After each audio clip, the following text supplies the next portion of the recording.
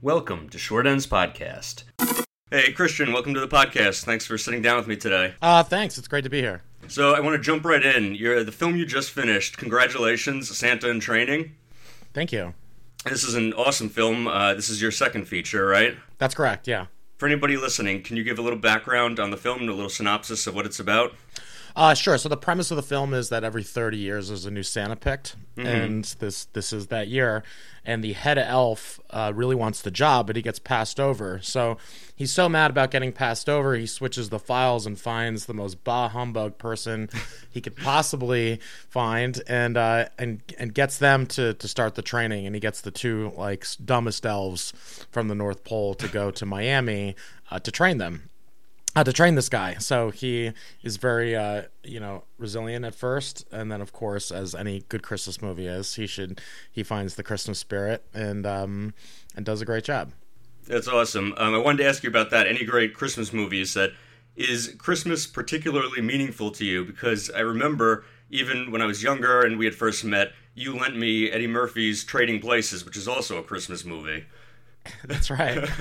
Well, it all depends. Some people I think wouldn't consider it a Christmas movie, but right. and still to this day, and it's funny that you said that. Still to this day, that is my number one Christmas movie. I watch it every single Christmas. I have 3 copies of it. I have one at my sister's, one at my parents'. I have one just in case it gets lost or forgotten during the holidays. There is a copy available to be watched. So it is by far my favorite, and, funny, going into Santa in Training, I really hadn't thought that much about it. I mean, Christmas, on your point, a Christmas movie was not definitely something I was just oh my God, my life's goal is to make a Christmas movie. Okay.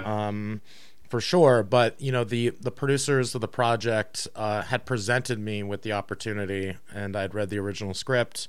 And then we'd gotten some other kind of writers to work on it, and then I did a rewrite, and it was fun, and I wanted to take advantage of the opportunity, and it was definitely different. It wasn't like the Hallmark kind of Christmas movie, and I think that because it was a very low budget film, I had to think outside the box, and I had that ability to kind of do things a little differently. You just said when the producers gave you the script, how did you come into this movie?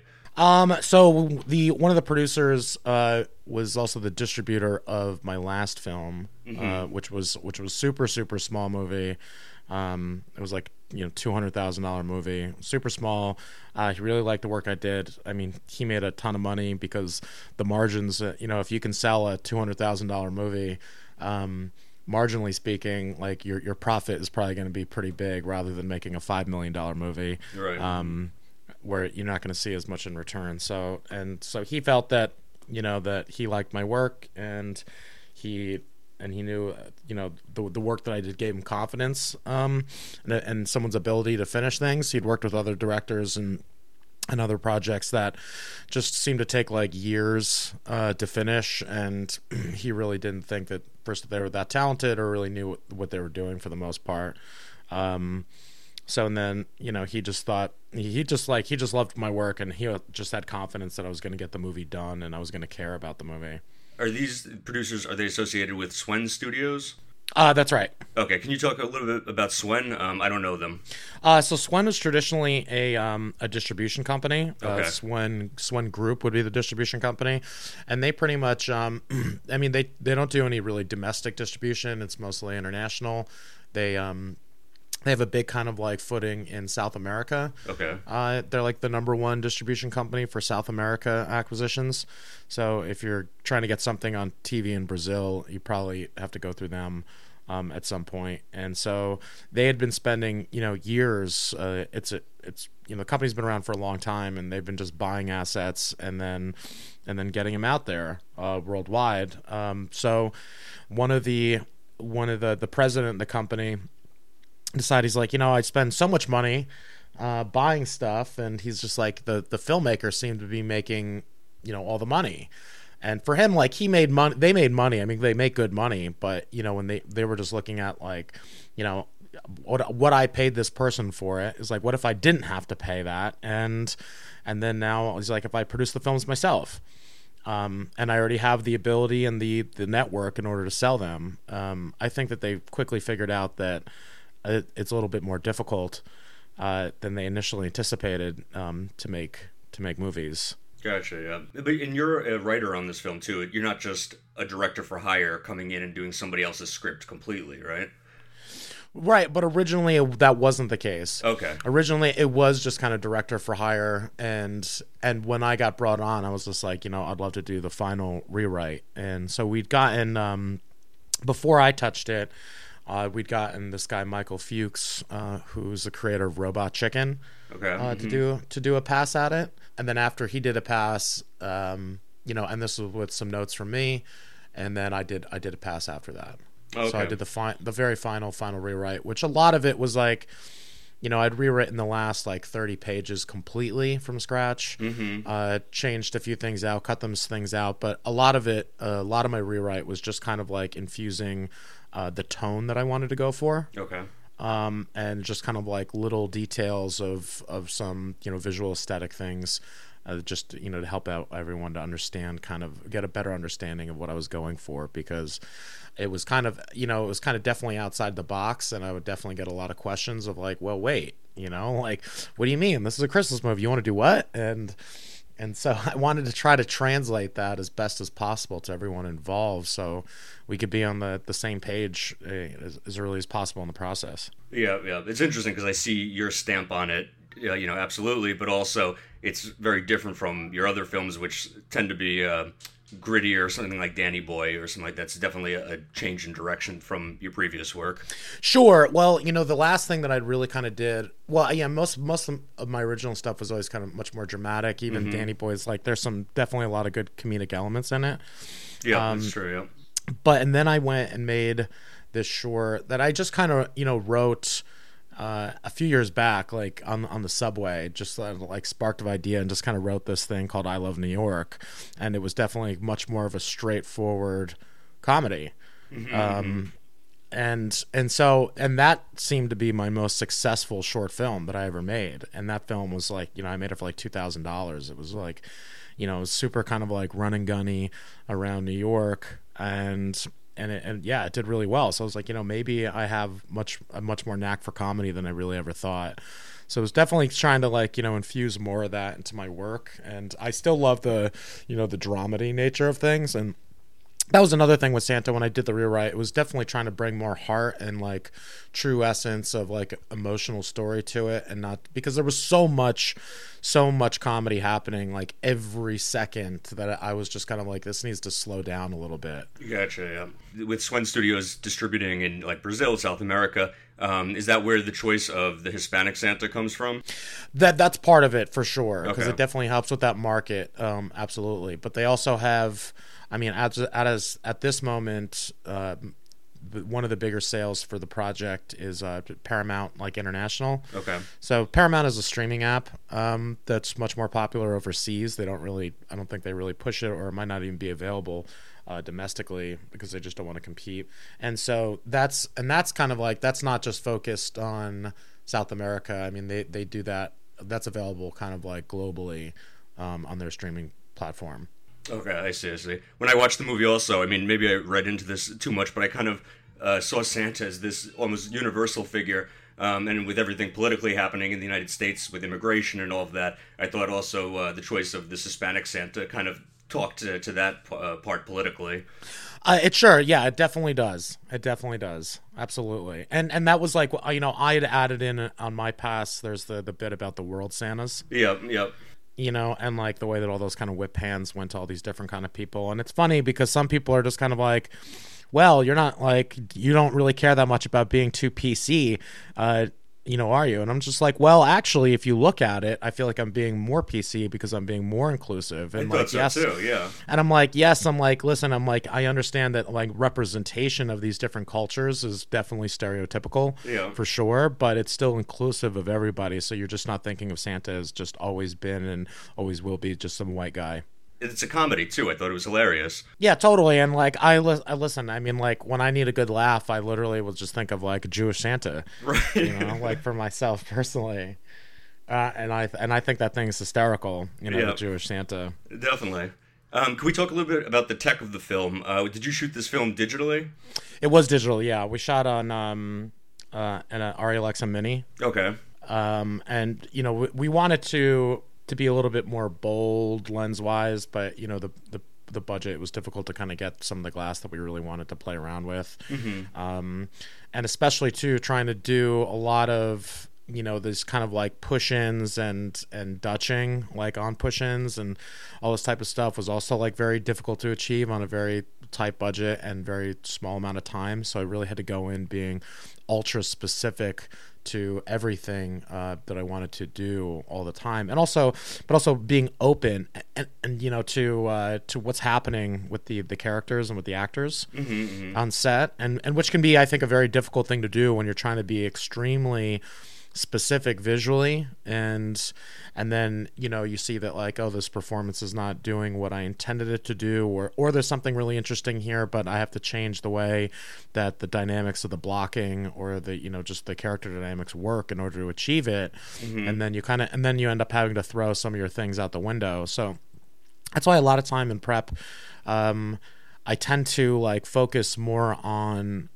visual language instead of like shot list or any of these type of things. Like, I'm always very specific about transitional points, but when it comes to like in a scene itself, like when my DP came on, like we discussed some like ideas, and he wanted to be more specific, but I told him that I wanted to be more open. I knew things would kind of change, the space, the reality, the time. So if there was a language that we always kind of hit at, then when like when the performance just changed, or I changed the blocking, that was like a non-intended factor, especially in some of the scenes are 5 pages long.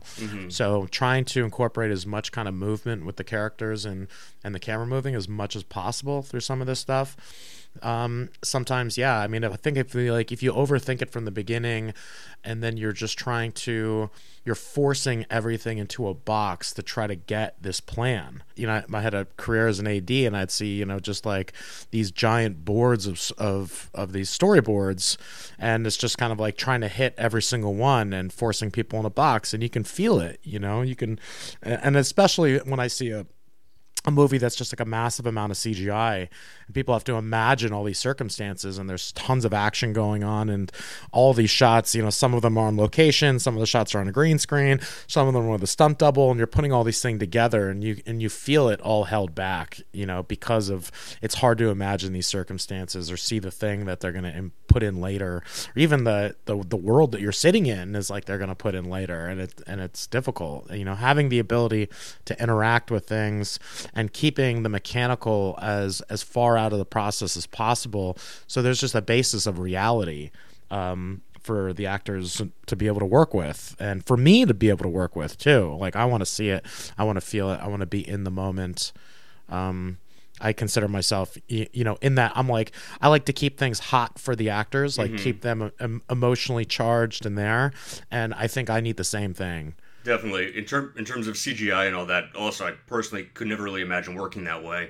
And such an important part of filmmaking to me is the organic nature of it, and being able to interact with the actors and the set, and all those real-world aspects. Yeah, I mean, that's why I like, when I think of like James Cameron doing Avatar, and it's just kind of like he waited till he had the technology to be able to see this real-time rendering of these people in this world, and like, yeah, maybe it didn't help the actors too much, but it definitely helped him, and I can understand like why he'd want that, he'd want to see. And then of course, someone like him, I'm sure they trust him with everything, so then he can give much better direction because of seeing the way that they're interacting in the world itself in real time. So how much of your film was storyboarded, taken directly from the script, and how much of it was more organic? How much of it did you have some room for improv and things like that? I did have room for improv, but we didn't do too much of it.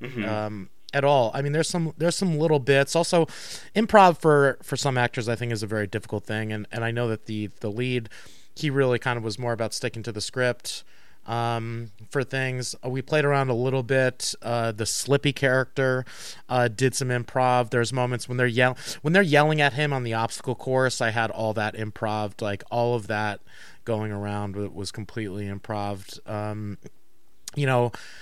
but some, I mean, some little things, some actions, we'd discover something interesting, especially like when he's walking along the street, after getting served the divorce papers. Yep, yep. For there, like, there were some of those kind of actions that were improv, but I mean, most of it was really, really thought out. I think the amount of destruction when he rips apart his apartment was a little improv. I'd really asked him to go for it, and he like really went for it into like a scary nature.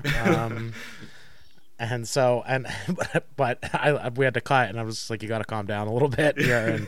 And, but it's like, they're all going to take like, particular liberties with things. But yeah, I mean, for the most part, it was just kind of like right to the script. I think there was too much, going on. And I think that they came into the process too late to really kind of like build that type of awareness in order to kind of go to that place of improvisation, for those characters. Yeah, what do you mean that they came in too late? Just that the actors didn't know each other very long beforehand? Yeah, I mean, no, I had worked with the guy Slippy, Okay. played Slippy. It's Carson, and Carson Rowland. He's a great actor. I'd worked with him before, so he was the first person. I'd got him on like very early, in the process, and I had a lot of conversations with him about the character. So he constantly would have ideas and bring things up all the time, but we also had a lot of these conversations beforehand, and I like to do that. It's like I don't want to wait till the day, and also I'm not huge on rehearsing. Some certain things it's really important, but when I'm rehearsing, it's really just trying to get people to understand the character, because if they really get the character, then they can do a lot of different things. And Carson was able to kind of do that, and and he's like, one thing that he came up with, he's just like, well, his name is Slippy. He should just, everywhere he goes, he should slip like on things as much as possible. Yeah, right. So he tried to incorporate that, whenever the opportunity was there, which was great. So it's like little actions like that, and then we would just build off of things in the script that were kind of like guidelines and things that came up here and there. And he's just like, oh, let's bring this up again. Let's like follow this idea through in this other scene. He says this line here. What if it's a through line? Yeah. Through everything. So we had like, he had said pathetic in the script like once, and then we just had him start saying pathetic to him all the time, which we just thought was hysterical. And then even like little bits, he takes like the sticky note on the fridge, and I told the props person, I was like, hey, let's write pathetic on this one, and and just kept on going with that. So we're just bouncing off each other, which was a lot of fun. Very cool. In terms of the sets, you have some great locations. You mentioned the obstacle course, Santa's workshop stood out to me, and then also the museum and the aquarium. How did you get these locations? So I ended up befriending a guy who was an ex. I think he was the assistant or attorney. What is it? Assistant governor, attorney governor of Florida. Okay. And so when he worked in that position, he had helped get that museum built. And so I'd contacted him, and we'd already talked to the museum, but it was at a price that the producer didn't want to pay for at all. But I had felt that, and they were trying to suggest other places that could be really fun for the montagey thing. But one of the things that I incorporated into the script was, the backstories of the characters that weren't originally there.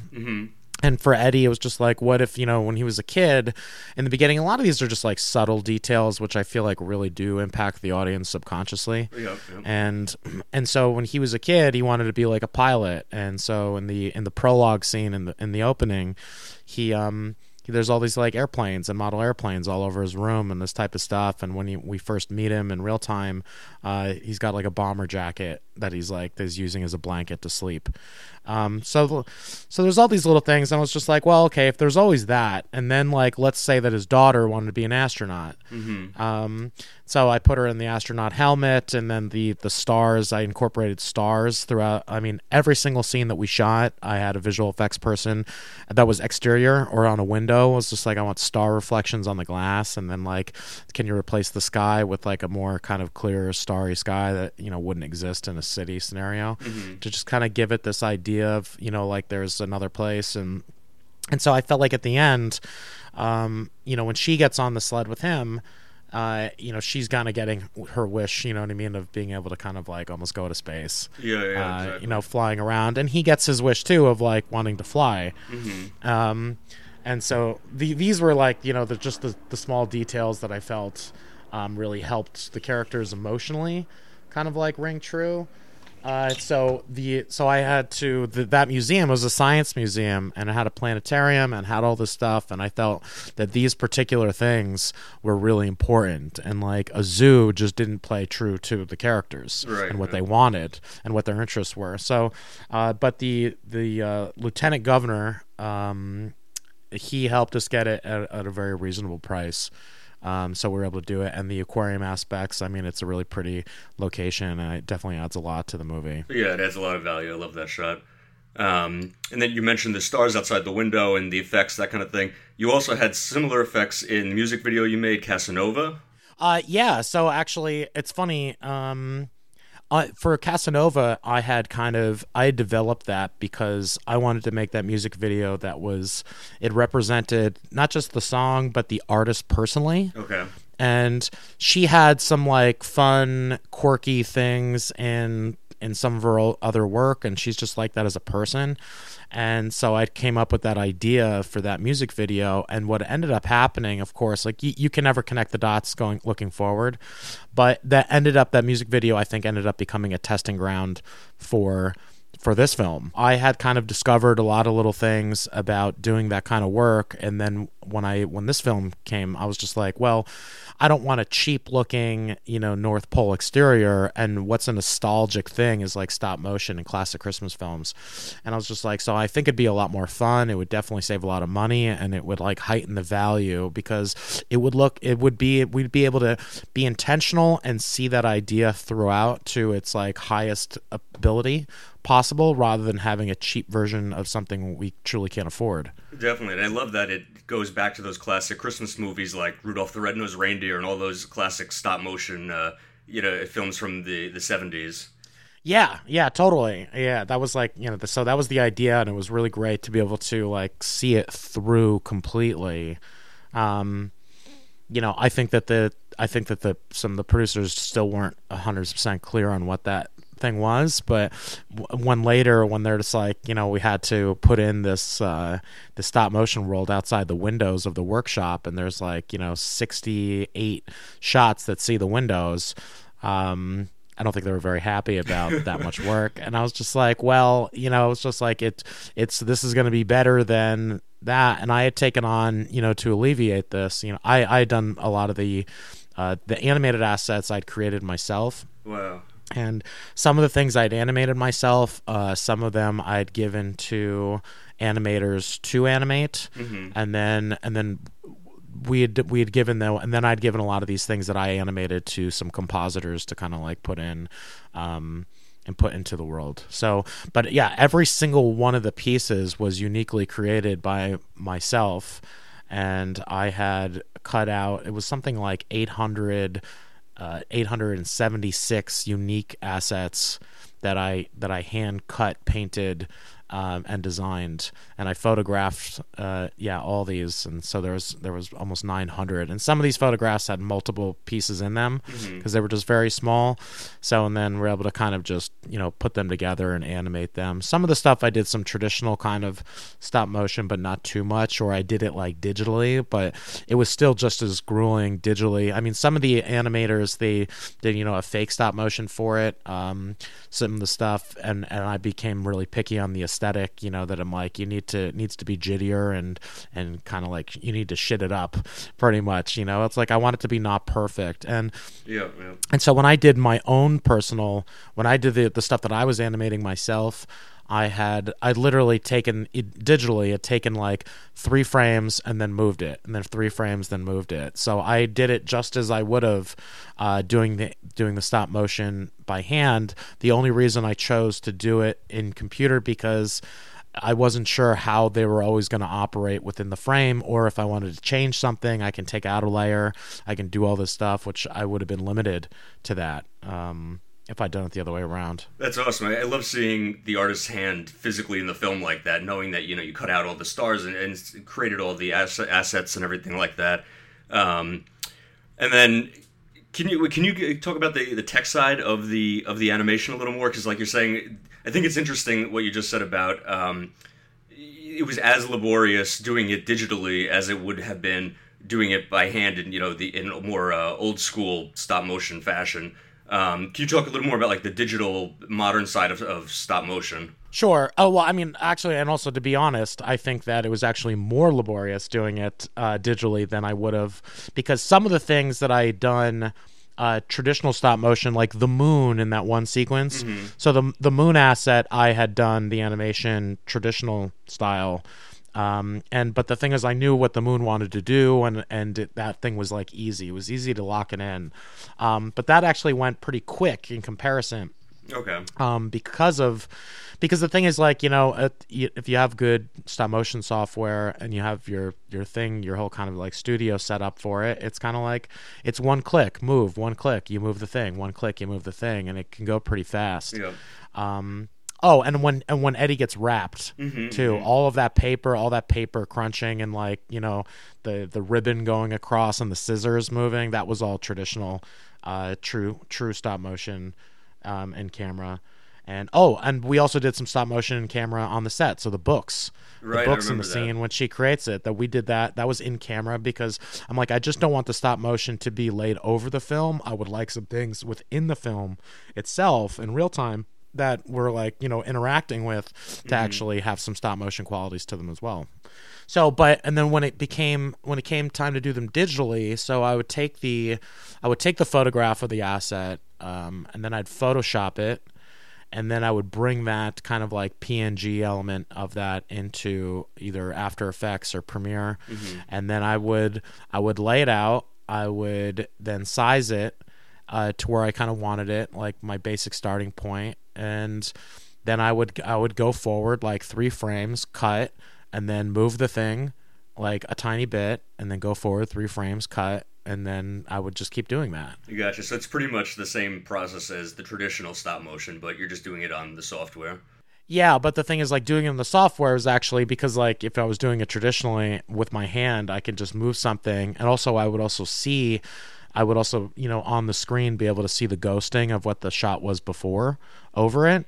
So I know how much I'd move it or not move it, which doing it digitally, I don't really have that kind of like that full scope view of the whole thing. So there would be times like, when I first started, that when I did my first thing, it was like I'd done 2 frames apart, and the thing was like rapid fire. And also too, in a digital stop motion program, when you're doing them by hand, you can add frames or take away frames with like a simple click. And so it's like, it's so easy to kind of like make the thing smoother or longer if it's going too fast, because you could just highlight every single shot that you took and add frames to each one. Yeah. And then in doing it the other way, if things started going too fast, I can't do that. So I'd have to like go through and manually pull out 1 frame from every single shot to make something kind of go longer. Yeah. But one thing that was nice about it was like, because then I could like nest or group like one single asset into something, and then have that, and then also use it over again, because now I have this one thing moving. I can use this and put it in something else, or I can add different assets to it, because now I'd grouped these animations, and I could still go in and tweak it to however I want, for that particular moment. And then also move it around the frame too, because once I group it together, and then it's like it turns into its own kind of clip. And so therefore I can move the positioning or the sizing of it. So I took that into consideration after doing a few of these, was like, well, the best kind of approach is to just do it full screen, like as large as I possibly can for the animation, and then shrink it when necessary. Because if I did it too small to kind of match what I felt like, and then if I'm blowing it up, and then my resolution started like, getting destroyed. Yeah. So there was a lot of trial and error with it, and it definitely took. It took me 5 weeks to create all the assets by hand, myself, and this was like 5 weeks of me like literally in a room for 16 hours a day, like doing nothing else but this, blacked out windows, just like with this lit overhead camera setup that I had. And so, and then this, like, I'm just covered in glue and glitter and like all sorts of other things, and black light paint, and then I took some of the assets afterwards, after I'd already photographed them and used them. And then I repurposed some of them for the kind of cave sequence that's in the Nautilus cave, I call it, in the obstacle course. So then I took blacklight paint and then I painted over ones that I'd already done, and then took black lights and then photographed them again. Wow. So they'd have this type of look. And this was always kind of like an intentional thing from the beginning. I mean, we'd shot the scene with black lights, with all these kids with blacklight paint on their faces. And so I was just trying to figure out ways to, I mean, especially after like 5 weeks and then still none of the animation was even done at that point. These are just the pieces. I realized I'm like, yeah, I could spend, months, making unique things for everything, but I really had to, given like the restraints of deadlines, I really had to figure out ways to kind of like, how do I repurpose a few of these things, because I just don't have time. And I'd already done, like I said, almost 900. Wow, yeah. And that way, maybe the deadline is a good thing, so you don't go on forever with it. But it's an incredibly tedious process. I think it paid off in terms of the film. When I watched it, I also thought of the old Christmas movies. And that's not the only throwback to film history in the film. You have cutaways to classic films in there.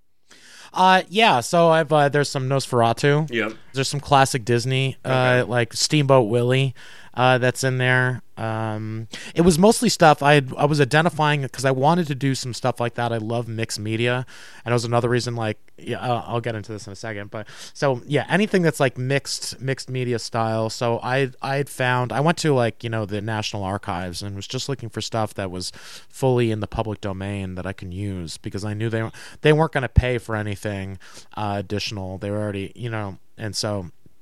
And so I just found a bunch of stuff that I really felt like worked, and there were some things that were very questionable if it was in the public domain, and there was like Woody Woodpecker, and they're like, look, that's not in the public domain. I'm like, ask your lawyer. I'm like, it is, and it's just this one particular episode had lapsed, and no one had like resubmitted the copyright paper for extension. It was like these really odd circumstances on how something like became public domain when it felt like it wasn't. So it does give it the film it does give it the idea that I'm not just kind of like using stuff that people have seen because it's public domain so many times. I'd really done some like really hard research, and worked it out with the clearance attorney to make sure that like there was some stuff that were definitely some great gems.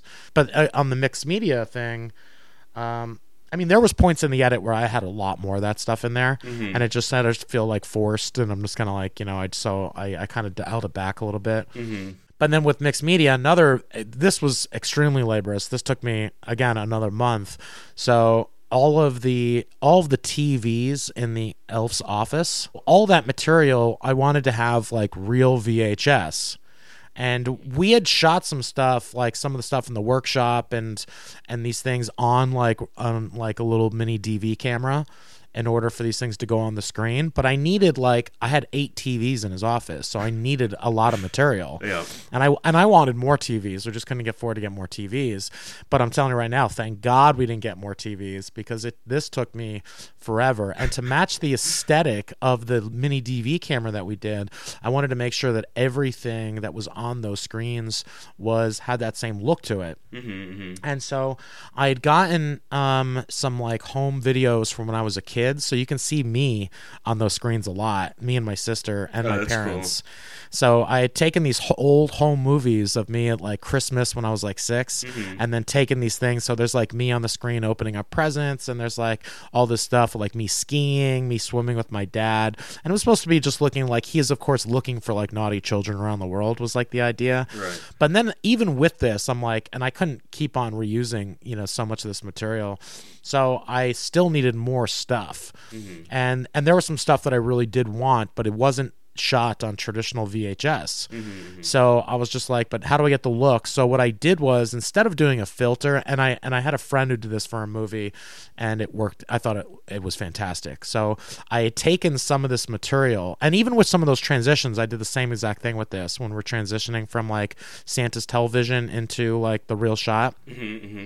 So what I did was I recorded all this like 4K high great movie camera footage. I recorded it back to VHS, and then redigitize the VHS recording of this stuff back into the computer. So it's actually coming from a VHS at that point. That's right. So therefore, and now the look is exactly, it looks like it was shot on VHS because I did the record back. Yeah. And then the redigitize. So I did this for a lot of shots. Wow. So I had set up, this like 8 monitor, like 8 different unique assets. Pretty much all of them, the majority of them had to get recorded back to VHS and then brought back in again. So I had done this and lined things up to make it all kind of match. So this took, this was a huge process. And then the other problem with this is that, VHS is a reversal style capturing process. And so when we're shooting digital cinema these days, it's really a negative process. And so we could not, for coloring purposes, we didn't bake in the visual effects of the TV screens into the original clip. And so this way they could be managed, the color management could be separate. What do you mean, that you put them in post? Well, yeah. So they were blue screens. Oh, okay. On the TVs, and then so I did this process afterwards. So this way, also too, things in the workshop could line up. Like there's the things blowing up, and everything's going on fire. So those are all on the screens too. So on the set, yeah, all those screens are blue screens. Okay, got it. And so everything was put in afterwards.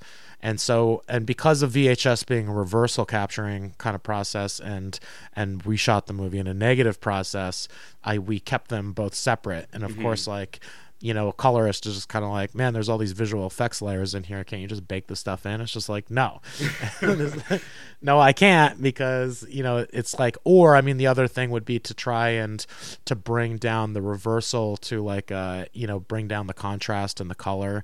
So it would look like log. So therefore it can have a more negative look to it. So it can be colored. But then also too, it's that stuff was in black and white, so then I would have had to have done a massive color, to log almost treatment to everything, then add the black and white, then bake it in, and then have the guy do a look overall. And maybe it's just me being a control freak about all the little details, but it was just so it was important to just keep the stuff separate. But the TVs took a tremendous amount of time to get all that material together and to have it all lined up properly.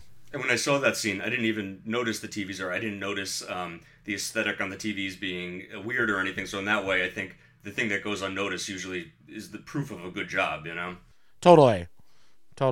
You kind of touched on this before, but we were talking about this film. It has a very PG rating. Does it actually have a PG rating? It does have a PG rating, I honestly was I really thought it was going to get a PG-13 rating, and only because but there's a lot of great classic PG movies that have a lot of nuanced adult jokes in them. That I guess it flies right over the kids' heads, and that's what I was expecting to happen. But there's the moment when the boss is all the girls are hitting on him, on the clone. So that moment right there was just kind of some people were I think you took it too far here, and I was just nah, I think it's gonna be fine, and it turned out to be fine, because they wanted a PG rating, and they were able to get one. So some of your other work is a lot harsher, and definitely created for a more mature audience. Do you enjoy working on a film like this in comparison? A PG film like this? You know what? It's honestly, I think if you asked me this question 5 years ago, I would have probably had a very different answer. But it's I enjoyed it a lot. At the end of the day, for me, it's just kind of I'm here to entertain people, and I just want to tell fun, exciting stories, and in new ways, and push boundaries of storytelling if possible, when possible. And I think that this is a great example of pushing the boundaries, in a lot of ways, and calling back to, it's not like I feel like I invented the wheel here in any type of ways, but I definitely incorporated a lot of things together that I don't think have ever gone together before this. Yep. So it's so in that regards, it's super fun, and also too, it's just I feel like I think that one might feel like the stakes are lower, so you're kind of more open to experiment in in a big way, and so you're less fearful about about it going forward. So it's just so you end up having a lot more fun than you think about. I mean, there's just there's just a ton of fun. It's just the movie's just fun. That's really it at the end of the day. And I think like filmmaking is filmmaking also. It's fun to be in that director's chair, unless the project is something you really hate or you're morally against or something. It's still a chance to exercise your craft, and it's a lot of fun to be in that position. Totally, and I think no matter what the story is, in anything, that you always, as a director, you need to find your way into something, and there has to be something there that kind of like attracts you to it, and there has to be some type of thematic to it. It's like you look at like Spielberg, and it's like you've seen him from kid stuff to very adult stuff, but I think that no matter what it is, there's very similar thematics that attract him to those particular projects, and that's why he did them in the first place. And so I think that's what it is. It's just about finding your in, and that can be challenging. And sometimes it's like, I've read stuff where I'm like, I'm not really feeling this, but there's a couple details about it that I'm like, oh, like, okay, I can see it through this lens, and this is interesting, and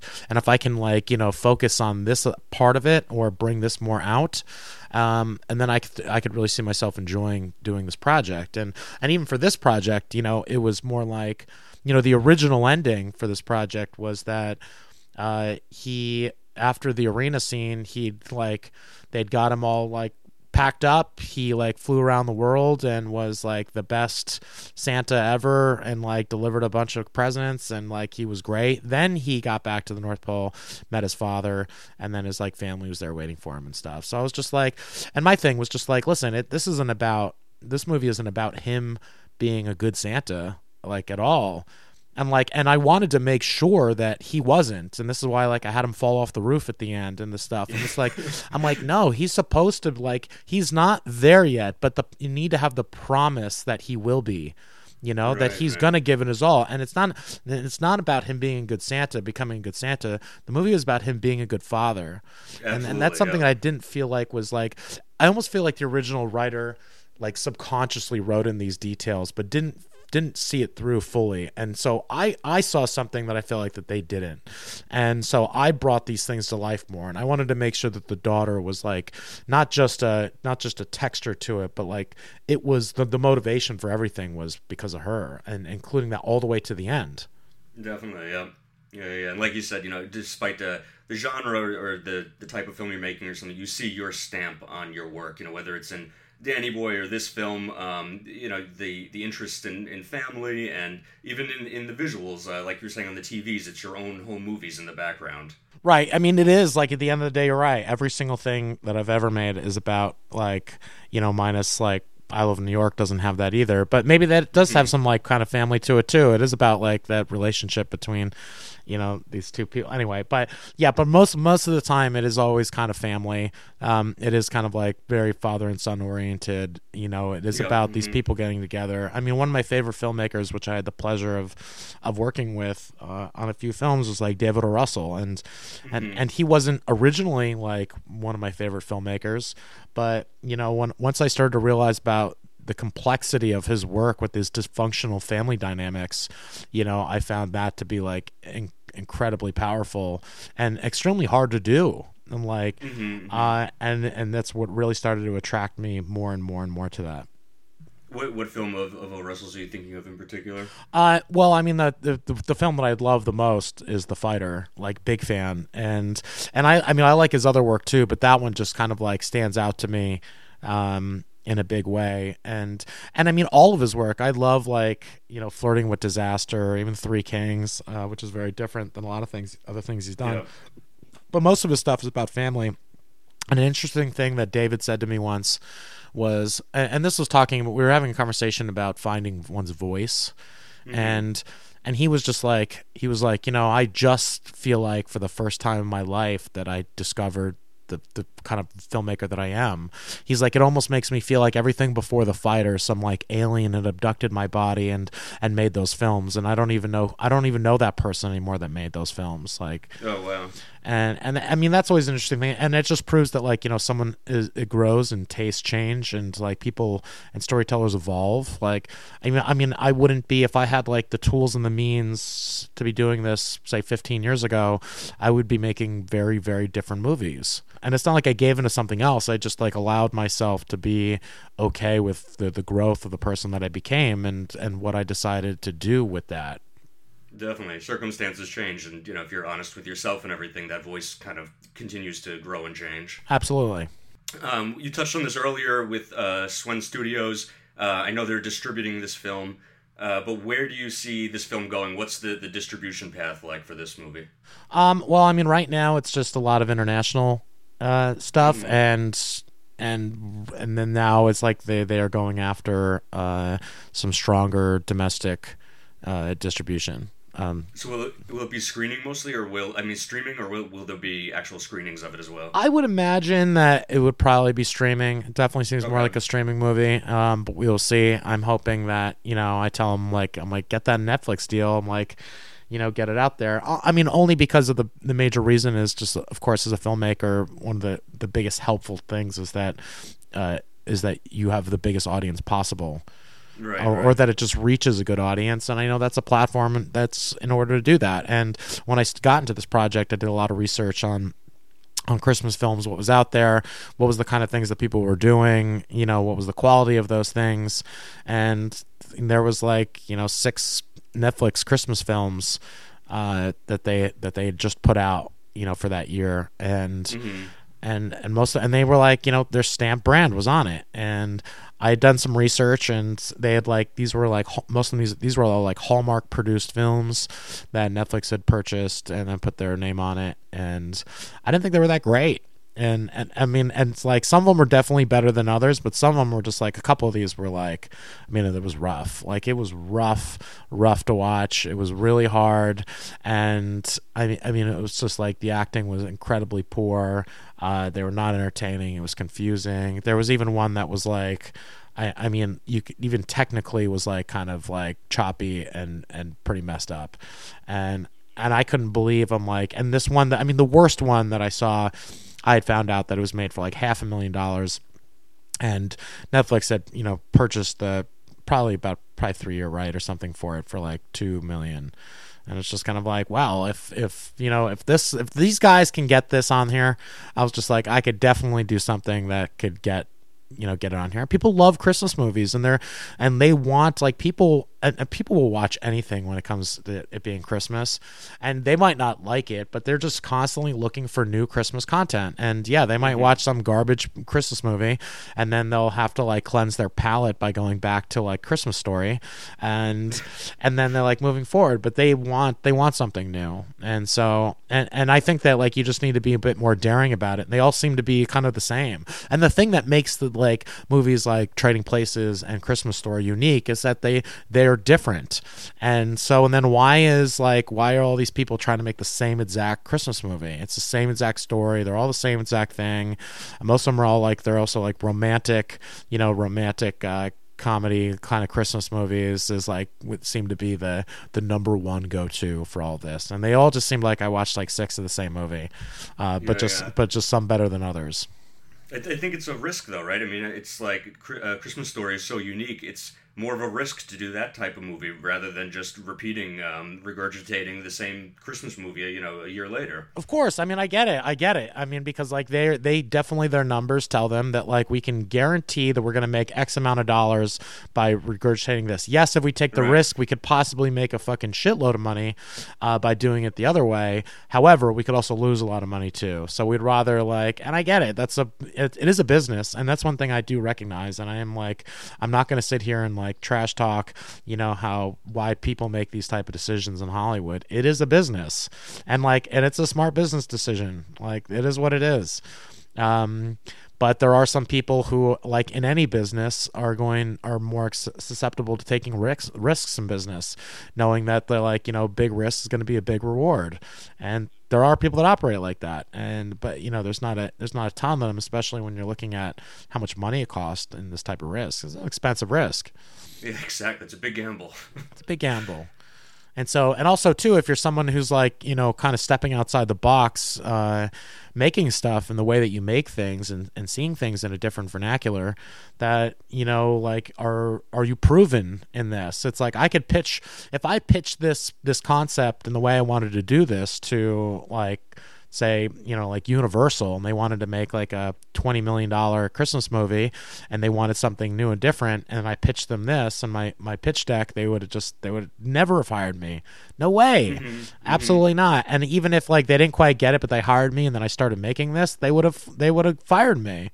And I had thought about that when I was doing the Simon creation, the black and white sequence. The dream. I'm just kind of like, when we were shooting that, I looked at my DP, and I'm just kind of like, if this movie had, like, if there was actual, like, a decent budget behind this movie, with investors and producers that were, like, trying to look after it, like, responsibly, I'd be fired right now. Like 100%. So one of the things about it was just, like, I was very happy about the experience, because I knew I was going to be able to get away with a lot when I didn't have a lot of stuff like this in my repertoire to prove that, like, hey, like, this is going to work, and you saw my last thing, and you should have faith. That's why you brought me here, because my last thing worked. It was super successful, and I did all these crazy kind of things, and that's you liked me. That's why I'm here. And so I didn't have that, but now I do. And, like, so now I could definitely go forward, and I think, a pitch to somebody, that's a little outside the box, they might be able to go, hey, well, you definitely were able to make something pretty great that's outside the box that everybody seems to enjoy. And it's not just like, it's not too, like, art house of a Christmas movie for a general audience to get into. Yeah. If anything, it's then a calling card for, future opportunities where you have even more room to move around. Absolutely. What other classic Christmas films did you watch in preparation for this movie? I didn't watch a lot. I only did the research of kind of like what was out there currently on the market, about, like, what the current market was like. But it wasn't for, like, aesthetic or influence or anything. I find that if I was going to make a Western, I wouldn't go and watch Westerns. Like, I'm that type of person. I would, like, want to get to the heart of the story, and then, like, watch films that have similar story threads and lines, regardless of genre. And I think that's, like, what anyone should be looking at. Like, if I'm going into making this father-daughter story, like, what are some other projects that have, like, a very similar kind of, like, idea from this? And maybe I'm going to watch, like, Kramer vs. Kramer. And, like, that was the first thing that came to mind. Yep. That's what I'm gonna watch when I'm, like, going out to make this movie, not other Christmas movies. Right. I have one other question about Santa in Training. It's kind of a specific question. The length of the film. Are you the editor on this film? I did end up editing it. Yeah.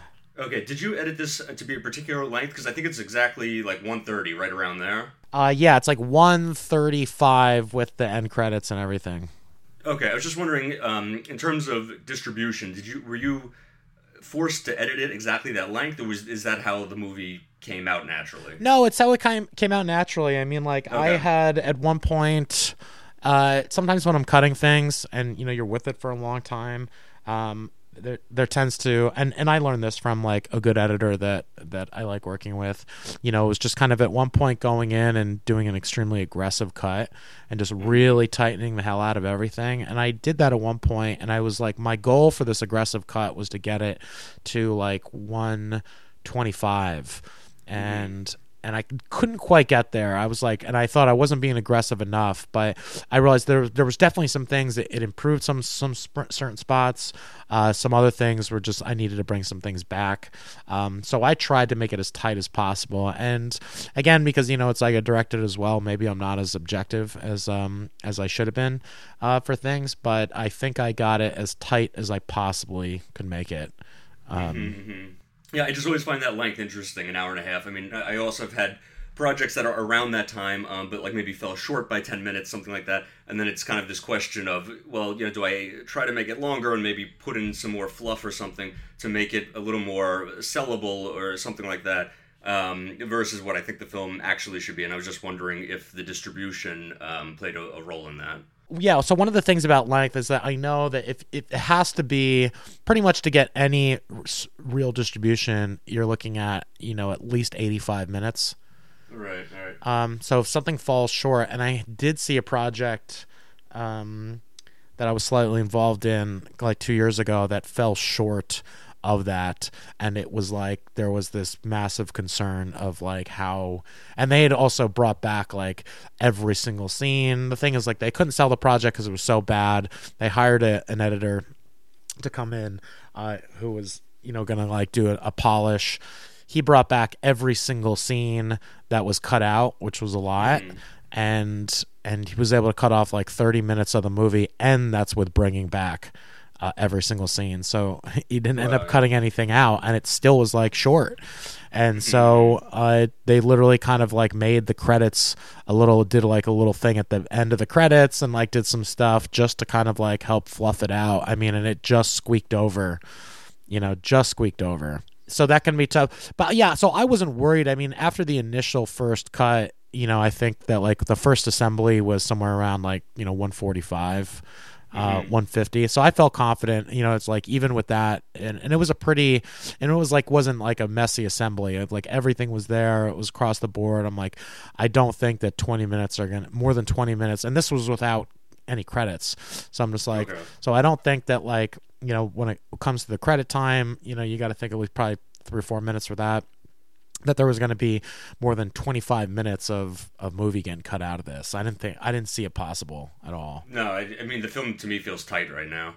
All right, well, I want to move from Santa and training, change topics a little bit. Can we get into your life a little bit? Sure. What do you want to know? You're born in Tuxedo Park? That's right, Tuxedo Park, New York. Okay. Tell me a little bit about growing up in Tuxedo Park. Were you always interested in the arts as a kid? Yeah, always. I mean, my parents always brought me and my sister to like museums on the weekends.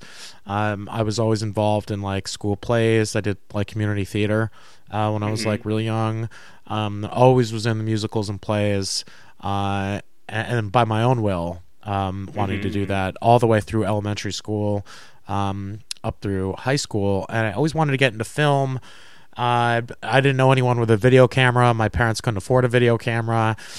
So for sometimes with class projects, I would like try to, team with somebody who's like owned a video camera to try to make somebody. My father worked in the AV department at the Marriott in Midtown for a few years. Oh, wow. And so he would sometimes be able to bring home a video camera. And so that was like my first time like really kind of ever doing anything with a video camera. That was because of that. And he'd also bring home like a projector and like a big screen. So he'd set it up in the living room and we'd watch like movies on Saturday night, and like that felt like we were at the movie theater. That's awesome. So your parents are pretty supportive of the arts and of you following some kind of artistic interest and everything. 100%. Oh yeah, ever since day one. Yeah, day one they've always been very supportive of it.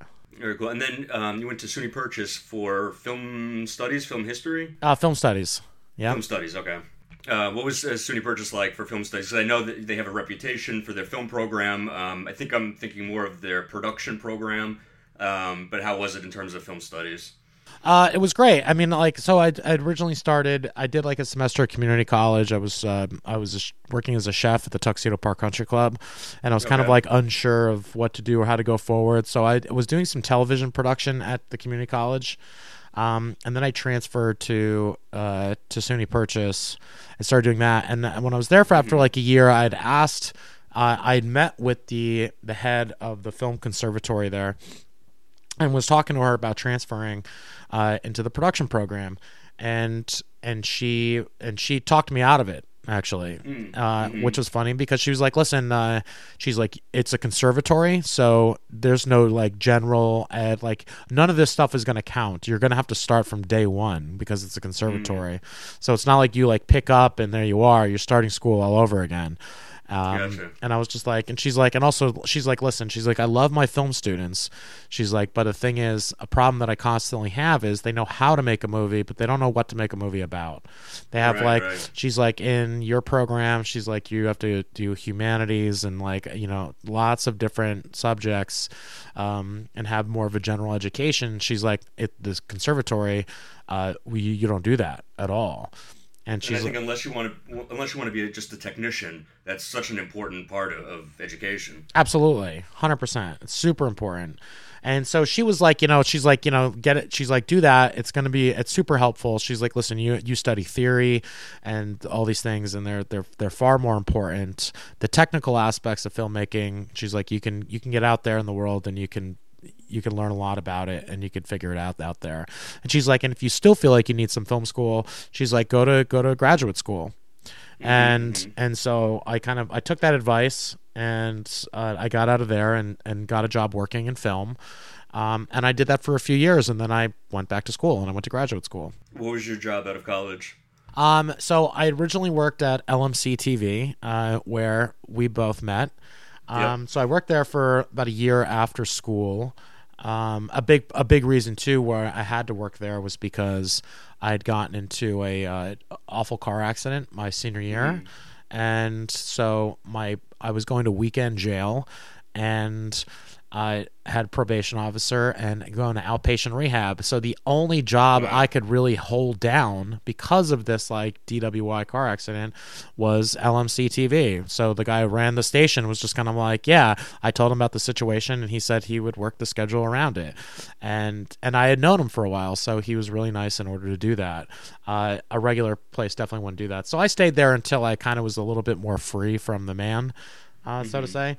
So then after that, I had gotten a job as a PA on a movie, and I'd met some great assistant directors who then brought me along and made me their their key PA, their assistants, like a fourth AD, and I'd went and done some like really big Hollywood movies, and I ended up doing a ton of movies with that AD team. I ended up working with other people. I got into the DGA as an assistant director. Awesome, yep. And I kept working, and that's where I met David O. Russell. I worked with him, David Fincher, Martin Scorsese, the Coen brothers, Paul Greengrass, Darren Aronofsky, and the list. Yeah, Rob Reiner. I worked with a lot of really great filmmakers and got to know them.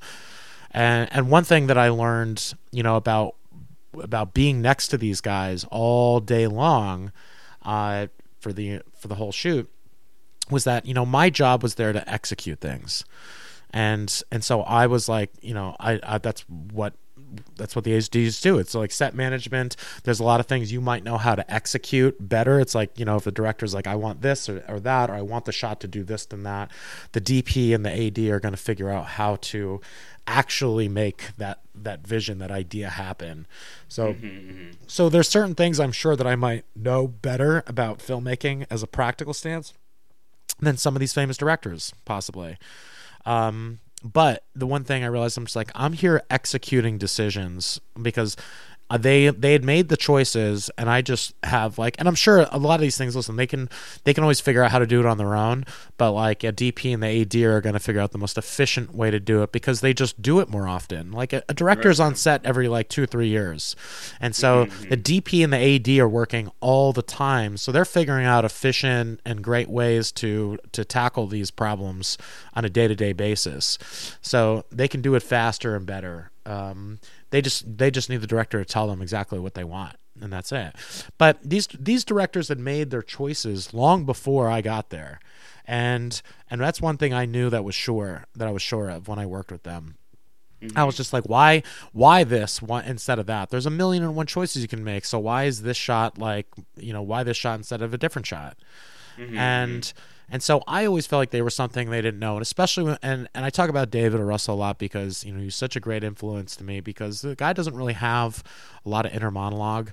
So a lot of his things he actually speaks out loud, and I think working with him was the first time that I really hearing someone speak out loud, figuring out things within the process, about about the motivation of what this character is doing, and then how all the other elements kind of play into that, and and it was amazing to listen to. So I knew this, and when I decided, I'm like, and always wanted to go to grad school anyway. I think that I just kind of got wrapped up in the career for a little bit, and so I decided I was going to look into grad school. Now, the only program that seemed to be fitting, because it was a conservatory program, and they have a program just for directing, and they do require industry experience before you get there.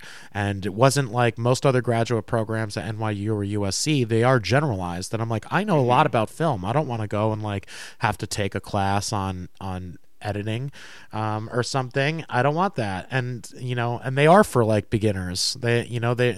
And so this program was not. It was not for beginners at all.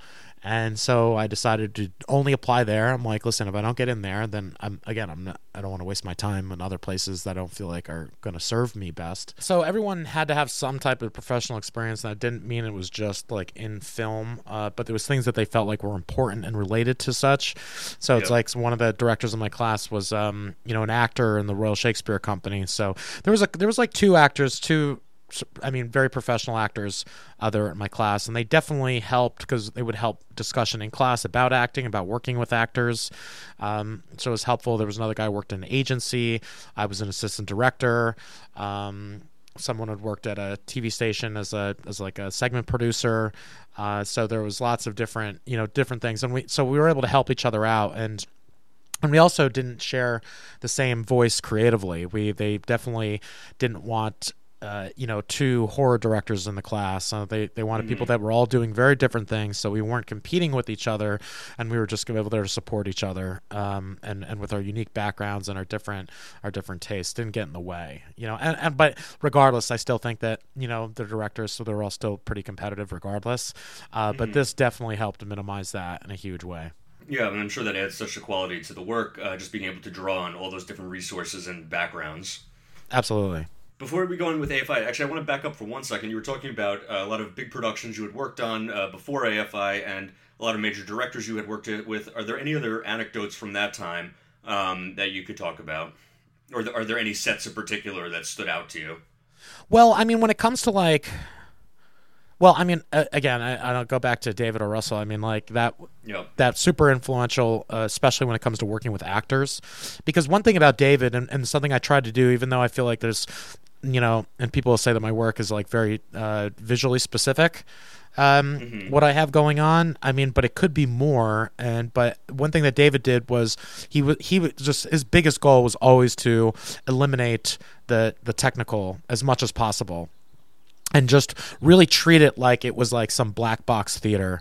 And so he had the ability to kind of play and kind of like try different things and work things out, there in the moment, and build the scene with the actors and like take it to different new heightened levels as much as possible. So he was super big on taking it all out.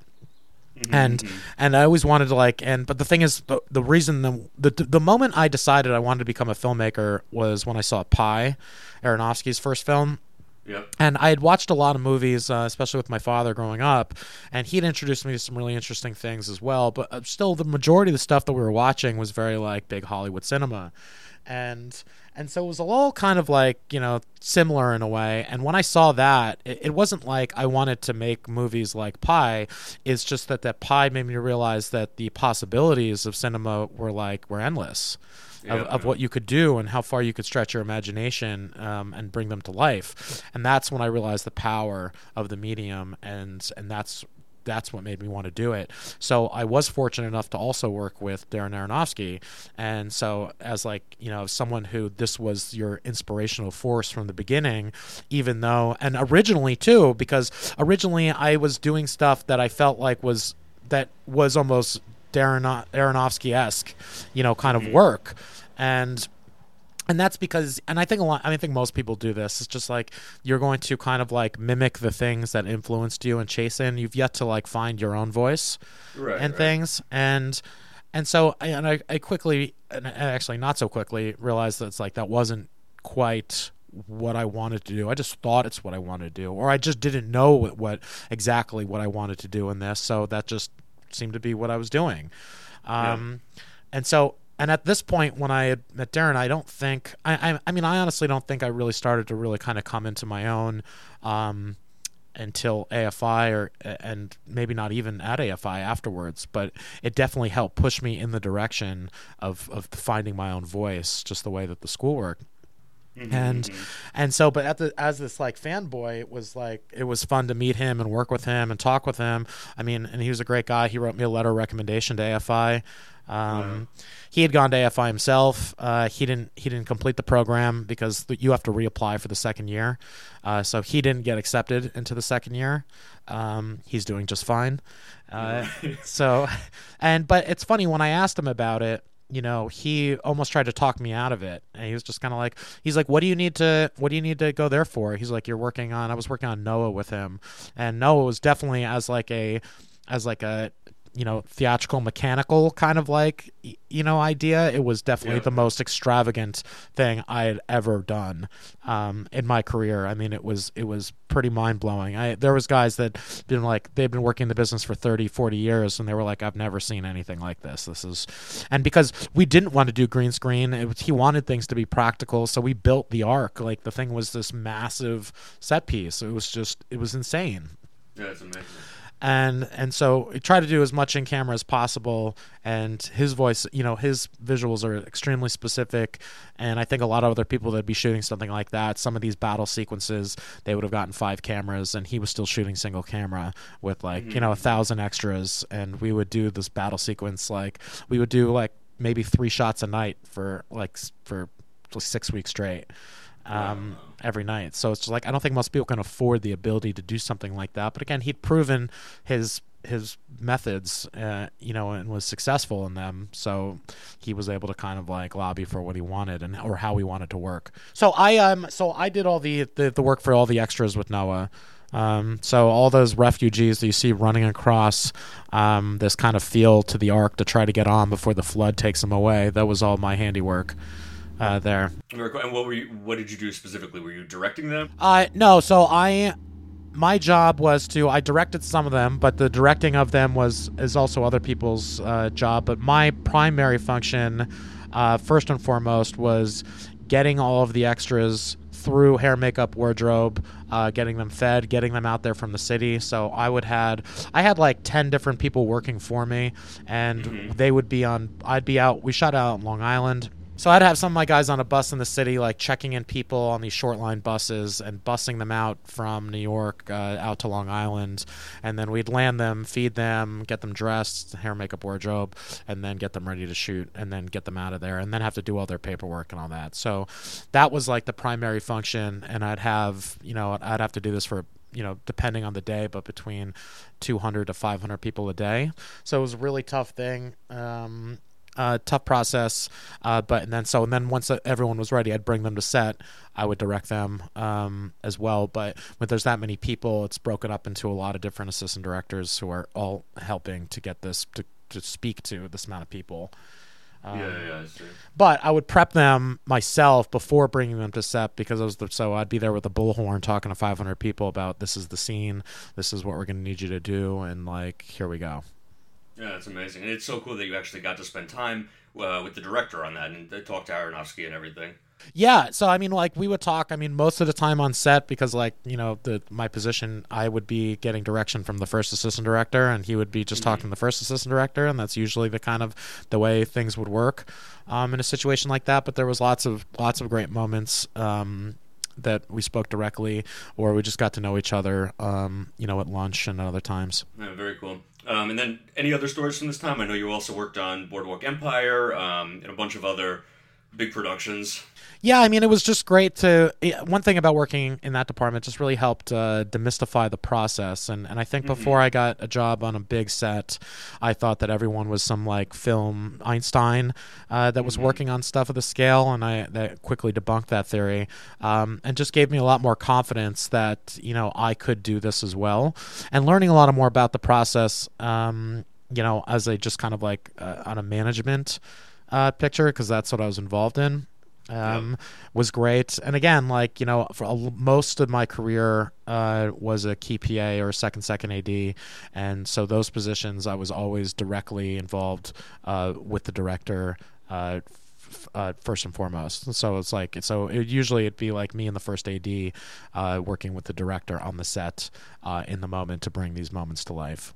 And then coordinating out other responsibilities to other people that worked with us in order to get us the things we needed to make these things happen.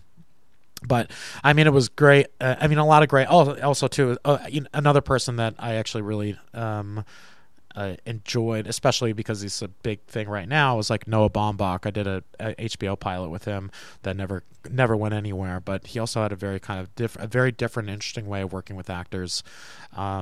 That I was always able to soak in as much as possible along the way. But again, it's like I realized that there was a point that I was either going to make this my career, which would have been a fantastic career, or I was going to take what I learned, and because the learning curve had kind of ended at some point, and there was definitely more to learn in that career path. But in that type of career path on big things like that, it was going to take me, 20 years to get to the top of the rung there, right. It's just part of my impatience. Where I didn't want to do that, and that was also not the career that I wanted, so I wasn't going to wait that long to continue to learn more, and I knew I was going to be pretty much in my position for quite a while, so I wanted to continue to grow, and that was another big part of making the decision to go to AFI, which was a tough thing, because a lot of people, all the below the line people on the sets would be like, "What are you doing? What are you, crazy? Like, what are you, stupid? Like, you've got a great job. You're good at what you do. You're working with a lot of great people. You know how to make a movie. Why do you have to go to film school?" But the above the line people, when I would tell them like what I wanted to do in my plan, they're like, "Oh, such a smart move. You learned a lot about like the mechanics from in your job here, and now you're gonna like take it a step further, and like really smart move, super smart move." And it was just always funny how I heard those differences and how they were so distinctly different, and you could totally see the type of people that had the differences in this opinion from being above the line and below the line. At AFI, Danny Boy was your thesis, right? It was, yes.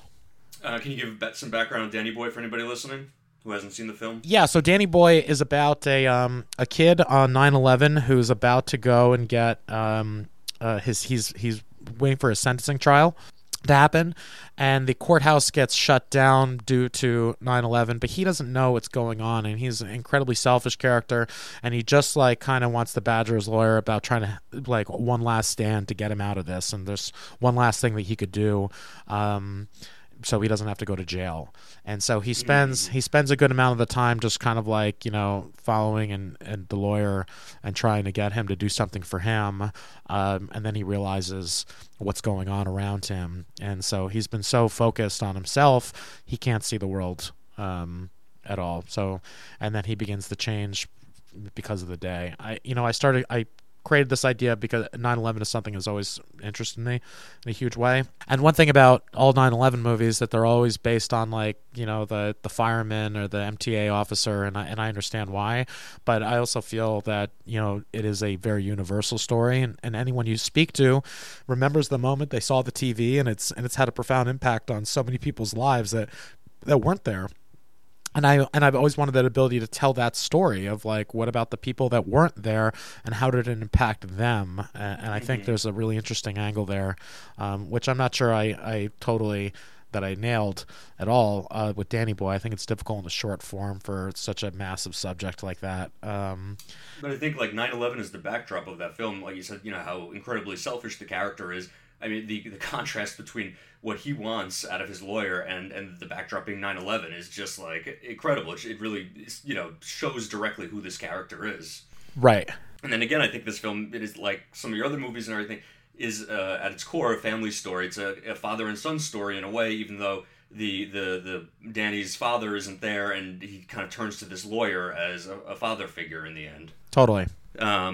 Can you tell me a little bit about how did you come up with this film, the idea behind it? The kind of the premise on how the plot would operate came from on 9/11. I was in court myself, and and they had shut down the courthouse. I did actually make it into court, unlike the character there. Okay. We had kind of like, we'd had it shut down before he got into the courthouse itself. Originally in the script, he did go in the courthouse, but again, trying to contain it into a short form, had to cut that out and figure other creative ways around it. So it was kind of based a little bit off my own experience from that, but that was about it. And then everything else was, completely fabricated. So the whole core concept came from a personal experience. Everything else was made up. The way that the AFI does the thesis film process. So at the end of the first year, anybody in any discipline can write a thesis script and have it greenlit. And they greenlit 30 scripts. And so you had to, as a director in the program, you had to choose from one of the greenlit scripts. And so if yours didn't get greenlit, then you'd have to choose from the pool. Danny Boy, I did write it, and it did get greenlit, so I was able to kind of do my own film. Did AFI give you a budget to make it? We had to raise the money. The school gives us a base. I think it was $11,000 to start with, and they cap our fundraising efforts at $65,000. And we did raise the maximum. So we rose $65,000, and then of course, just being a student film, we were able to get massive amounts of discounts and things for free across the board. I mean, if you had to really actually pay for this full out, it probably would have cost like $300,000, I would imagine. What was that fundraising process like? It was difficult because we weren't allowed to do crowdfunding at all. Okay. Because they wanted the fundraising to mimic like a professional, how you'd raise money for a real movie. And so we had to like reach out personally to people and get the stuff. My producer was fantastic. He was able to get us, $25,000 from Siren Studios. They needed a tax write-off, so it was good for them and very good for us because the school is a non-for-profit. So the donations do go to the school and then it funnels to us. So this helpful. I mean, there was also a lot of like, $10, $15 and, here and there. And I just pretty much emailed every single person possible and Facebook messaged every single person possible. Again, because we couldn't just do a crowdfunding kind of scenario. So it was individual reach out. And so it was very time consuming, but also then became personal. And I think the success rate of people actually giving money was much larger because of that. Though that money, they did there was a lot of restrictions on some things that had to be spent on because they did, make us follow strict industry standards for production. More than, I mean, there's tier 1, tier 2 movies, $3.5 million, $5 million movies that don't have the stuff that we had because they can't afford them, and so we were forced to have them. So we had to get trailers for all the actors. So this is you'd think it's a short student film, give me a break, but they, wanted, us to have it as professional, it was a major motion picture and shooting it. And having these set, our sets were very large footprints. And so what was your crew? Our crew size was I think about 50. Oh, wow. Okay. All the department, we had to have people assigned for every single department. There was so at the end of that first year when they greenlit the script, and then we had the summer in order to kind of workshop the script with a mentor a little bit, and then we got into our production meetings come the fall, and they lasted 6 months of meeting every month and just being and sometimes more, and then with different mentors. We had production mentor, and then we'd have to meet and show presentations to production design class, cinematography classes, and then do all this, and everyone would ridicule the approach. What's the choice? Why are you choosing to shoot it in this type of aesthetic? How does this kind of follow through with it? And so every single little thing was nitpicked in a huge way. And so it actually made it really hard. But the reason I know that they did this, at the end of the day, they told us, just and also I felt like they steered us in the wrong direction on purpose sometimes. And because they want us to be able to purposely have to articulate why this is the way it's going to happen. And yeah, you said you think this is a better way, but this isn't your movie, and you don't know that. But when you have like the producer of Back to the Future who's telling you like, oh, this and that, you're kind of like, everyone's like, yo, we should listen to this guy, he knows what he's talking about. And I'm just like, yeah, he might have knew what he was talking about when it came to like Back to the Future, but this isn't Back to the Future, this is Danny Boy. This is your movie. Yeah, and like, and so in order for these people to like, you know, stop chomping at the bit on you, you really had to you had to articulate your argument very well, and that's what they were trying to train you to do. And they know a lot of people kind of when it came to their thesis had failed to a certain degree because of being like, you know, totally overwhelmed by this process. But they're like, wouldn't you rather fail here instead of like a network or studio giving you notes and like pushing you in directions that you don't want to go in, and then just like giving into their every little thing? Or are you gonna like actually come up with a good argument and get them on your side? You know? Yeah, lessons in standing your ground like that. It's very important. Yeah, but also too, it's just like you can't just stand your ground in a way of like, you know, being like, oh, this guy is unreasonable to work with, or we were saying this and that. It's like, no, I'm like, I have a good reasoning why I'm standing my ground, and if you can articulate that and get people and lobby for that idea, then you can get them behind it too. Yeah, absolutely. So, I mean, this is I think an important part about the education there. How was the film received?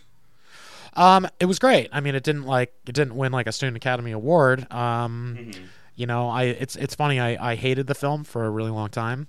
And then I kind of like, I think I came around on it, that there, you know, there's some like really fun parts that I'm really proud about with the movie. Did you send it out to any festivals or anything like that afterwards? Yeah, I sent it out to a few festivals. The problem with most AFI films, they're traditionally known for being very long. So they're more than like, they're considered a time frame of like what would be called like a medium format instead of like in the short format. So most festivals just aren't going to take them. It's like Danny Boy's 25 minutes long. They can program 2 or maybe even 3 films in that time slot. So it's very difficult. So unless the film is like, you know, absolutely spectacular at that type of running length, it's definitely makes your festival like chances very difficult. Now, I know you also have made a number of short films. I'm not sure the chronology of them here.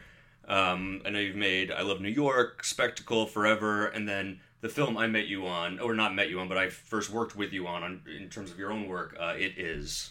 It Is, yeah. So yeah, It Is was like when my first narrative. I had done some documentary work before that. And that was my first kind of like narrative film. It's very like art housey, as you know. And that was definitely more of my kind of like original Aronofsky influences that were like poured into that idea. And then I dabbled in a few different things. It kind of slowed down. It's tough, like when you're doing an AD career, working 80 hours a week to make films. So I was trying to learn more by working on short films on the weekend, doing other things. I had a short film that, you know, took me like 5 years to finish. Not 5 years, but it was like 3 years to really kind of get it completed during that time. And then when I went to AFI, in the first year, but they're practice films. They're meant for in-house critique. So this way, there's no stakes to them, and like no one's ever going to see this, and this is just for practice. And that's where I made Forever and Spectacle. Were in that period. Those are AFI, yeah. Yeah, so those films are technically like they're locked in the library and never allowed to see the light of day.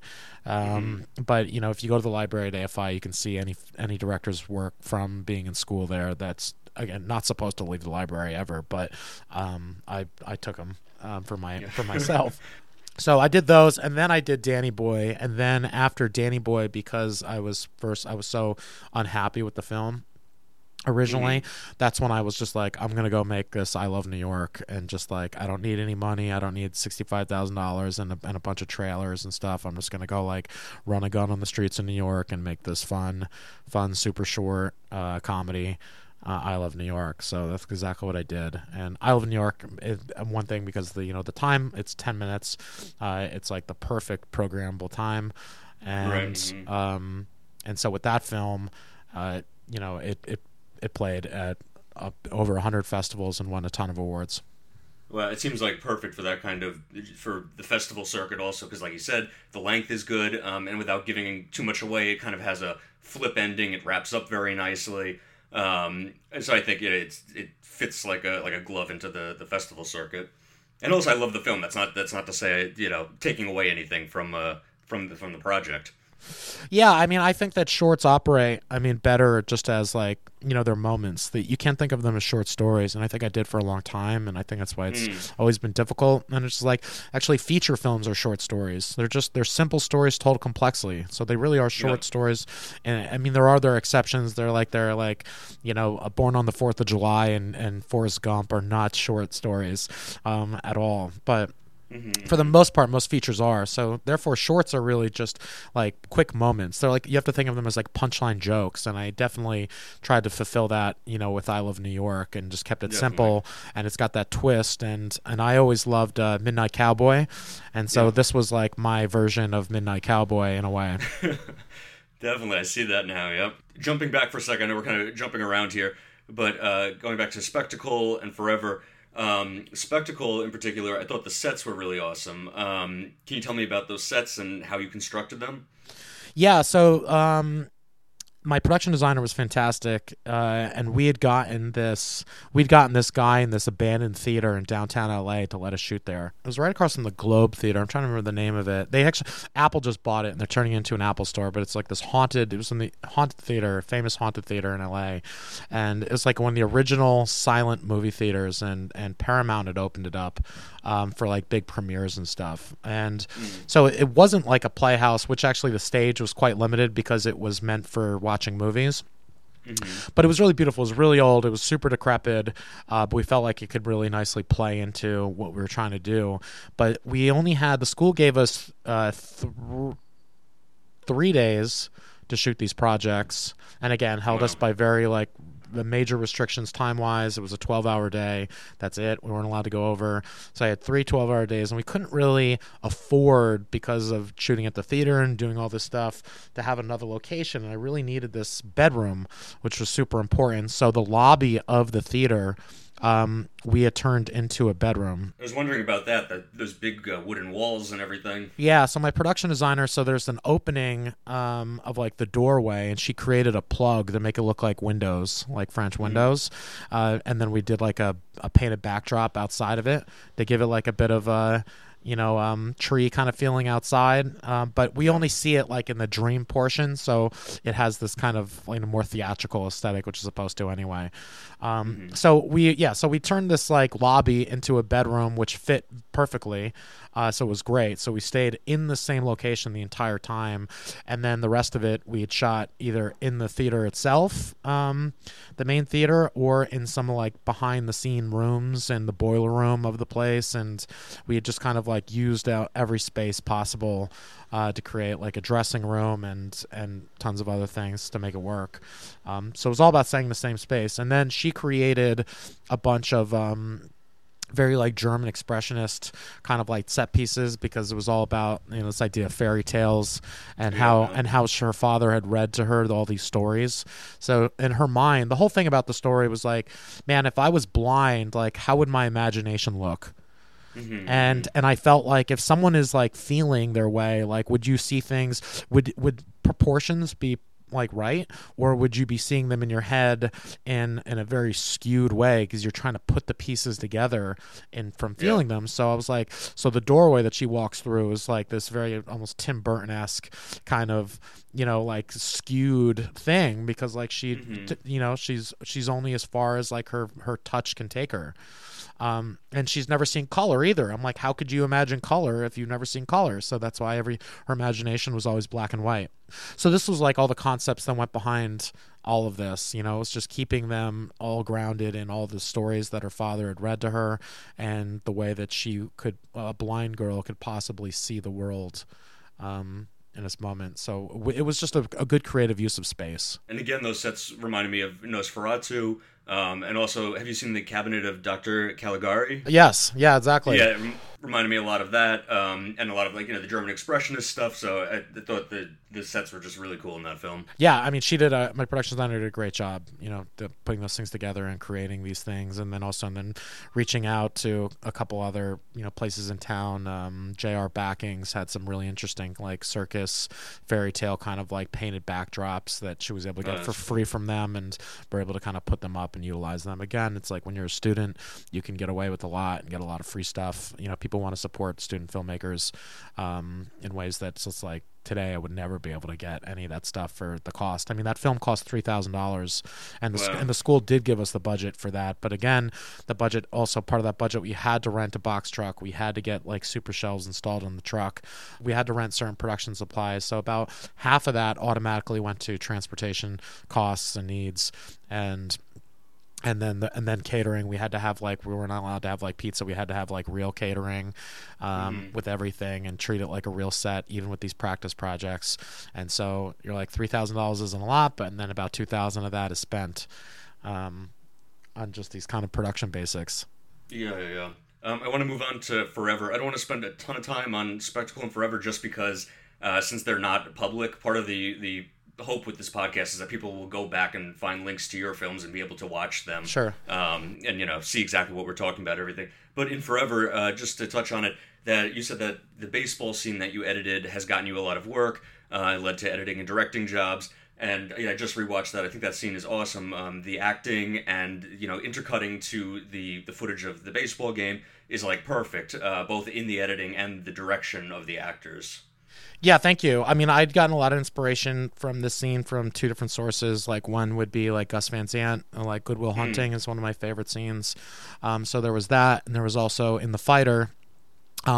There's also he's smoking crack, and both of these scenes kind of operate in the same dynamic of like there's this high energy, and then suddenly the rug gets pulled out. So in Good Will Hunting, he's like, there's all this fun energy and they're running around the room, and he's like, and Pudgy runs the bases and he has the homer, and then he's like, did you rush the field? And he's just like, you rushed the field too, right? And he's like, no, I didn't rush the field, I wasn't there. And he's like, what? He's like, no, I was in a bar having a drink with my future wife. And then he's like, you don't regret like you gave away your ticket to like one of the most famous baseball games in Boston Red Sox history? And he's like, no, I met the girl I was gonna like love and marry, and I don't regret it for a second.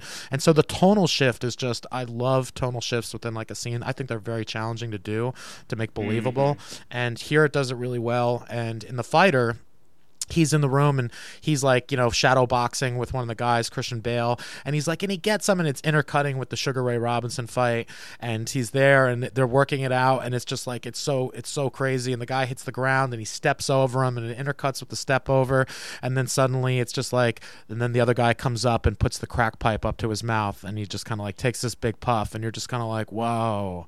And so these incredible shifts using this tool and this dynamic. And so that's where I got the inspiration to create this kind of moment with it. I see that, yeah, it's very cool, and that scene is just very fluid.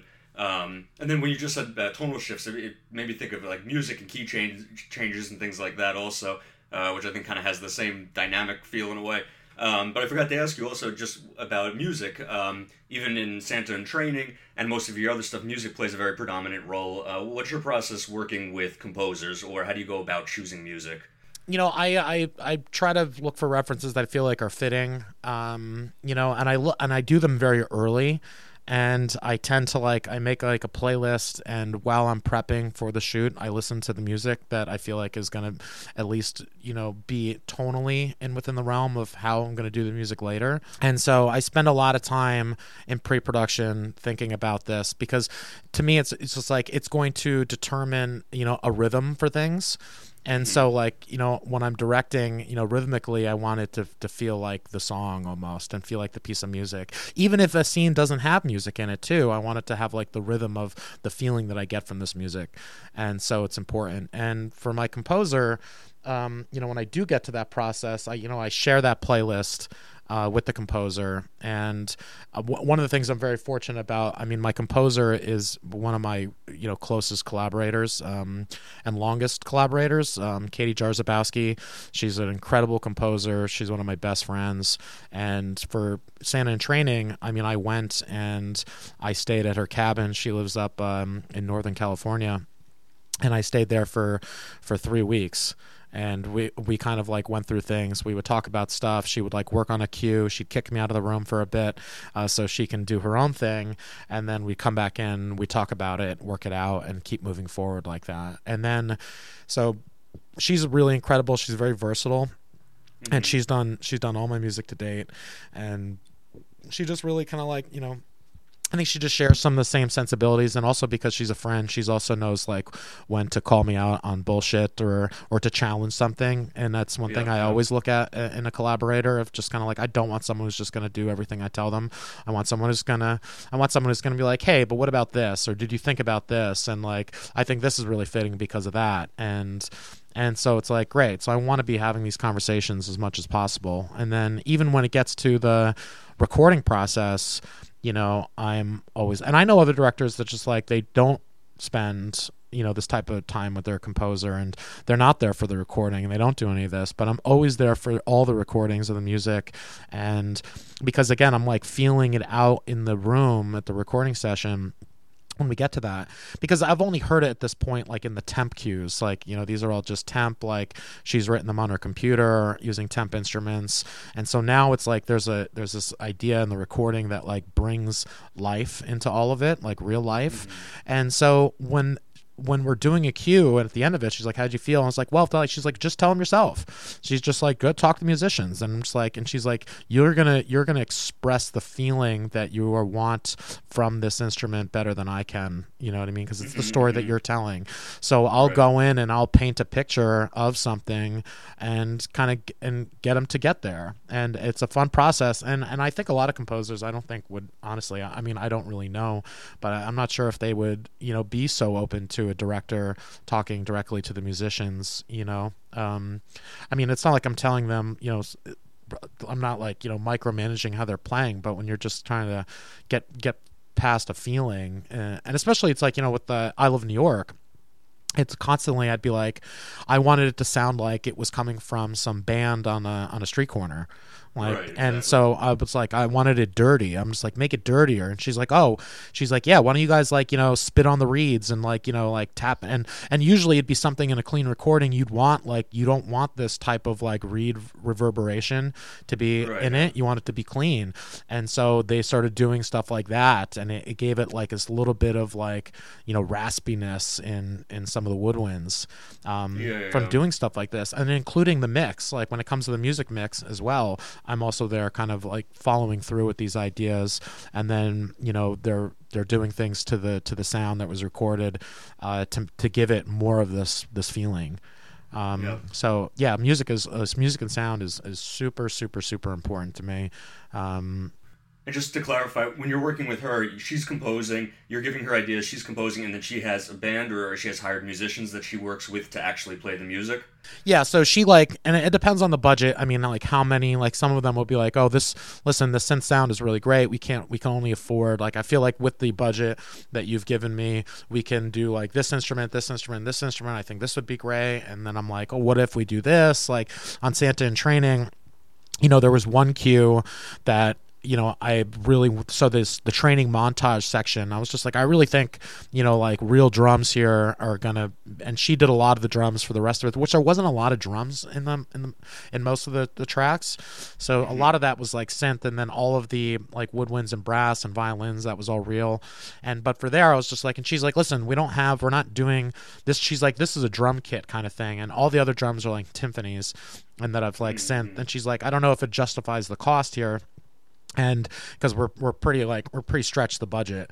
And so when I showed up, on the day, and she had given me the like, hey, you have to be like open. I know that you're going to want the world, but like the budget's not that big, and like I just want to tell you from the top. And I'm like, I totally understand, I totally get it. And because she knew that I'd be up her ass about it.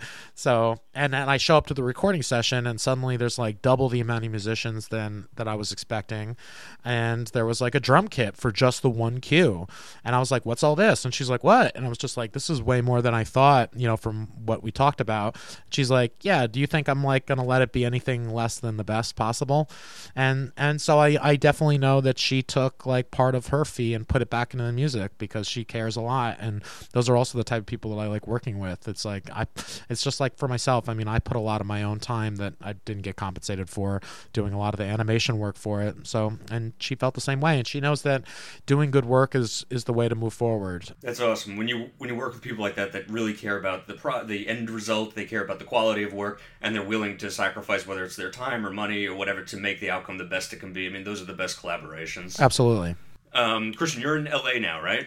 I am in LA, yeah. Why did you move to LA? Just for work? Well, I originally moved to LA for AFI. And so for AFI, okay. So I moved out here, and then I ended up staying out here. Since then, I used to talk a lot of shit about LA for the first few years, and then it just kind of like, it started to become home.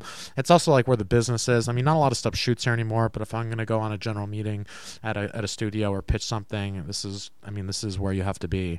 If you want to be a successful director. It's like, especially as a young, I'm sure, like, in my career, in a few years, hopefully my career is in a better place, I can go wherever I want and be fine. But starting out, people don't know who I am, and I'm still banging down doors.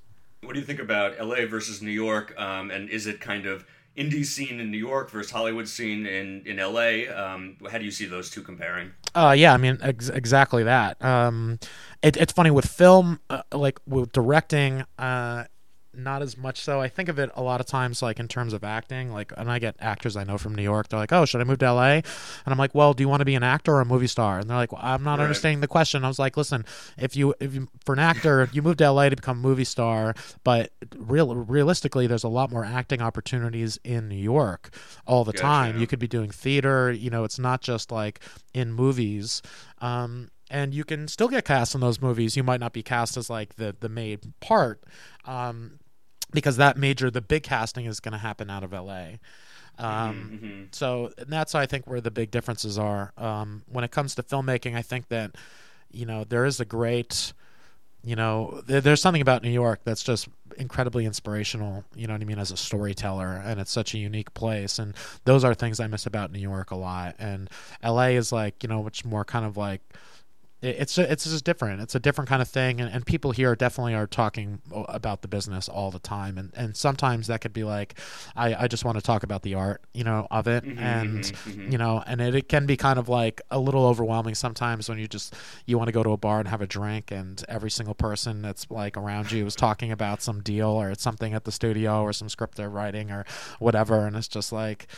I mean, like, usually when I hear a story about directors who move back to New York after establishing themselves, it's also like, like Ron Howard lives in New York, and he says the reason is because no one bothers him there. It's like, he's like, if I was in LA and I went to a bar, I'd have a bunch of people coming up to me with scripts. He's like, New Yorkers, like, they like mind their own business, and yes, they might recognize who you are, but they're not going to come bother you. Right. So right now, what is your day job like? What does a regular week look like for you? Right now, it changes constantly depending on what I'm doing. Okay. But since I just finished up Santa in Training last month, and then it's just really trying to transition back into, different mode. And right now it's like writing mode. And then I also teach, I teach a class at LA Film School, Narrative Analysis. Cool. Okay. And so that's part of my week. So I spend a few hours doing that, and then the rest of the time it's going on meetings and writing. Oh, very cool. Where do you see yourself in 10 years? Where do you see your career going? I hope in 10 years and making more of the films that I really want to be making. Possibly developing TV work as well. But also too, I want to be able to shape my career in a way that's also conducive to like family life as well. I mean, I hope that within the next 10 years, I've started a family by that point. And I don't want to be like on a crazy grind every single day with that. I want to actually like raise my kids, and so I do want to be able to establish myself as not just directing, but also, as a writer, hopefully. So, and when that time comes and I want to take time away from directing, I can also be full-time working and involved, but just in a different capacity that gives me more at-home time. Yep, very cool. What is it in general? Do you have any kind of thesis that is some message that you try to get across in general in your films, do you think? I think this is always a hard question for anyone to answer. I think people that study someone's film probably can answer it for them better than they can answer it themselves. So I think I'd have to leave that one up to you. That's fair enough. And then final question here. why do you make films? What motivates you to make films in general? And why have you done it for all these years? Um, I think that like I think film has the ability to kind of like make people see something differently, something about the world differently, ask themselves like a question about where they are or where they're going or who they are, and you know, if I can get somebody to kind of like, if I can better their day or make them cry or see something different, I think that's a great thing to do with life, you know, with your life, helping people